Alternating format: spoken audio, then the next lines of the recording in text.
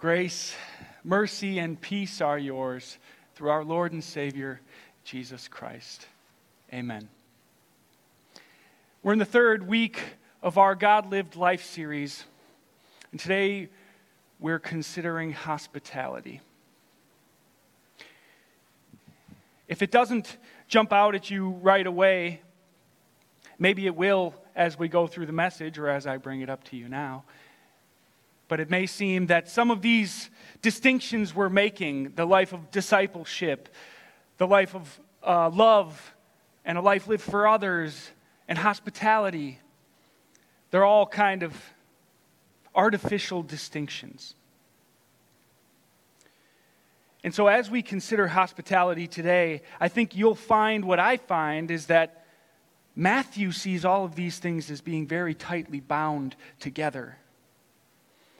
Matthew is very concerned about what it means to be a disciple of Christ and how you become one and what it looks like. He's very interested in what true love is and what that looks like. And hospitality. Let me reread Matthew 9 for you. As Jesus went on from there, he saw a man named Matthew sitting at the tax collector's booth. "Follow me," he told him. And Matthew got up and followed him. While Jesus was having dinner at Matthew's house, many tax collectors and sinners came and ate with him and his disciples. When the Pharisees saw this, they asked his disciples, "Why does your teacher eat with tax collectors and sinners?"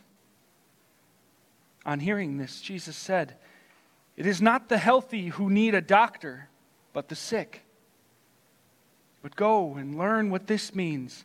I desire mercy and not sacrifice. For I have not come to call the righteous, but sinners." Did it jump out at you? Hospitality as essential to the God-lived life?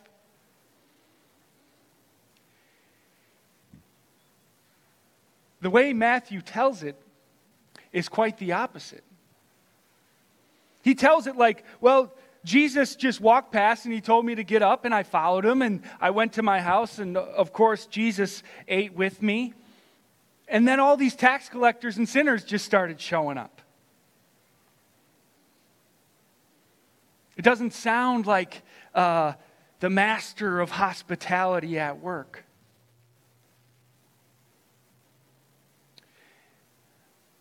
But what you find is that it is the essence of hospitality. That those who see Christ and find themselves in Him, hospitality will just be what they do. Because as Christ is with us, tax collectors and sinners will flock. And we will have ample opportunity to share our lives and our love and our resources with them. The first key that Matthew lays out to hospitality is seeing Jesus. It's difficult to see in some of our translations because the translators, they just get rid of the word because it's too stylistically awkward or redundant. But Matthew has the imperative form of look. Look, stamped all over chapters 8 and 9. Every time something happens, he says, look, and they saw, and Jesus saw, and look this guy, and look this guy. Just a taste of what Matthew wants you to see.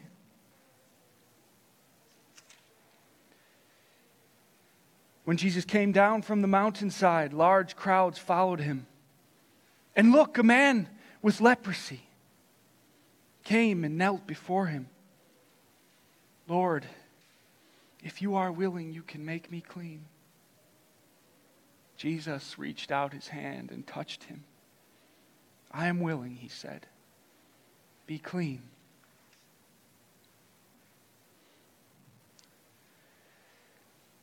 A father, look, his daughter has just died. And he comes to Jesus and he says, my daughter is dead. But I know that if you just come with me and you touch her, that she will live again. And Jesus follows him. And on the way, a woman who's had hemorrhaging for 12 years, she thinks to herself, if I can just get close enough to touch him, I know what he can do for me. I believe it. And she does. And Jesus says, your faith has saved you. And then he gets to the house where he was going, where the dead daughter is. And he tells the weepers and the mourners to quiet. Go away for a little while. She's just sleeping. And they mock and jeer this fool. Who would put their hope in something beyond death?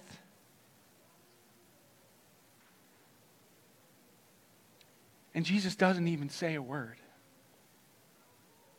He just walks in the room, takes her hand, and lifts her up. Gives her back to her parents.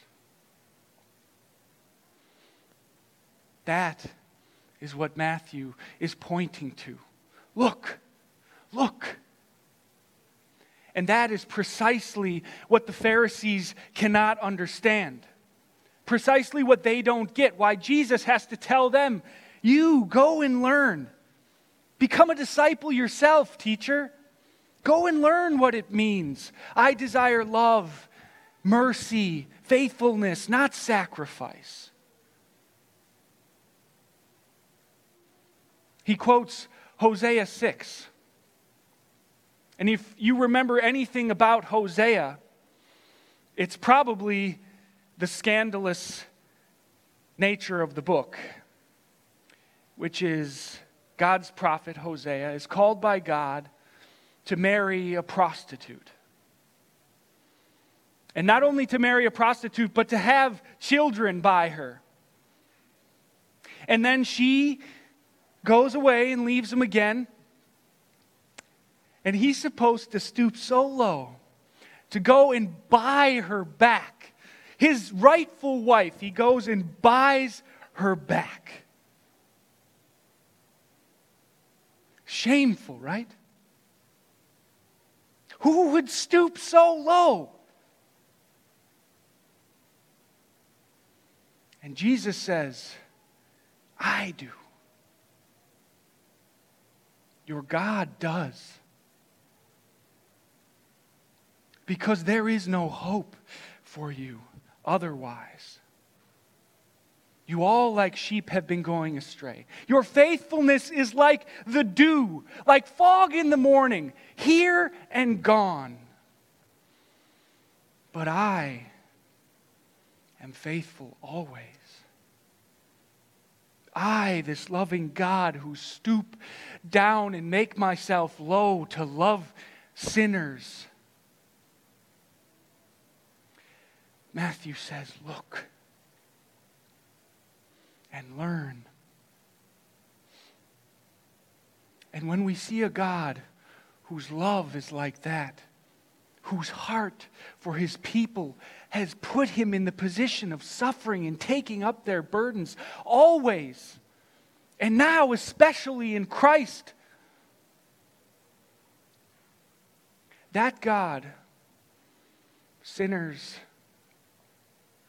wounded and hurting, crippled in heart, that God we can have confidence to approach. With this God, we don't need to hide what we are. In fact, you cannot hide what you are. And God wants you precisely in the point of despairing of yourself, but hoping only in Him. You have to first know and realize just how crippled you are, just how blind you are. And then, like the leper, you will come to the Lord, and He will be your only hope.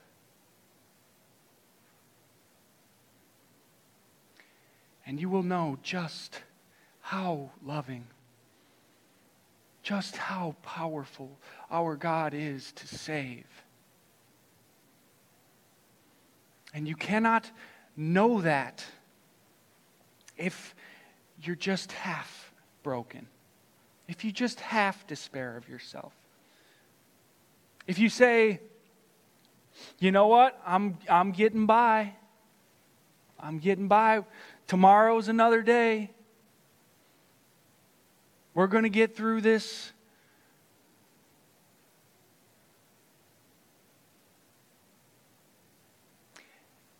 As humans, we hate to be low. We hate to be totally helpless. We all know the feeling and the frustration and the anger that can accompany helplessness.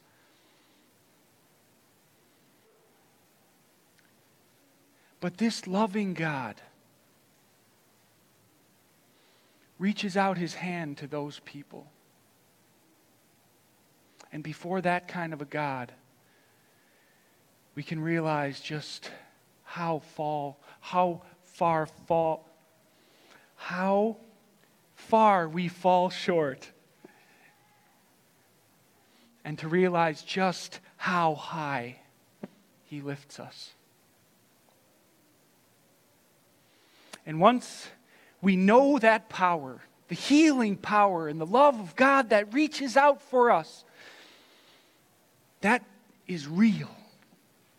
And we can testify to every human being, not about something that we learned in catechism class, not about something that I heard in the sermon on Sunday, but about the God who is love, and about His Son who came down to take your burdens and your wounds and to heal them forever.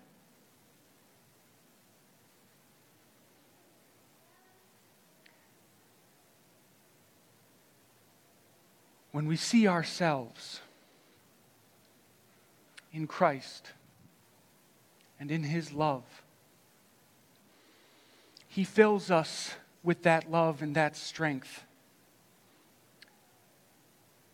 You see, when we're just trying to walk on our own, when we're just getting by, when we feel like we can't let anybody else into our lives, we don't have the time. My life is full up. I don't have the energy. My plate is full. When God comes and restores our hearts, now we're free to see. Now we're free to love those people. Now our eyes are open to them. Because the strength that God has given us and the life that Christ has put in us is not our own. From that place, as we live and find ourselves in Christ, we will see a world full of people just like us, who desperately need that fixing and healing, who desperately need the hand of Christ to reach out to them. People that are hoping and believing that there is something else, that it can't just be this. And Christ, through you,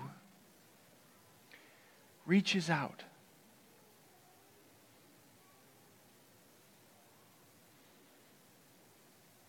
when Christ lives in us, when we share in His sufferings and in His death, we share also in the hope and the power of that resurrected life. And then it's no longer about making sure that you invite people to your house enough times this year or this month. It's not about making sure, did I make that one acquaintance this week? Hospitality is not that. When Christ lives in you, the tax collectors and the sinners, they will be there.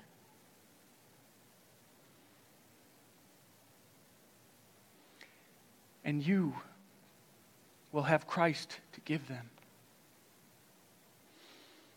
What a better picture of hospitality than the Lord's Supper. And as we are crucified with Christ and as He lives in us, what people come, when they come to us, what people receive is not us, but they receive Christ. And in Him, they will find the power and the hope and the love that you know. They will find the Christ, the doctor of souls.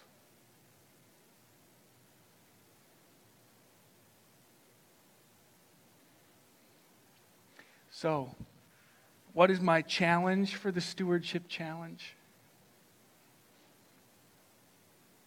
Don't be afraid. Let God break you completely. Die with Christ, and you will know just how good and how loving He is. And you will see God's hospitality in your life, not your own. Let us pray.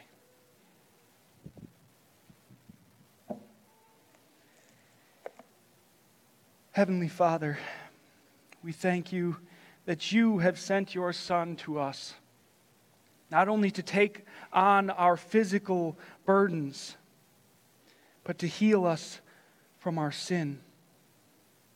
We ask that as our sins are healed and as we know your power and your love to heal, make us strong and open our eyes to see those who are hurting and in need.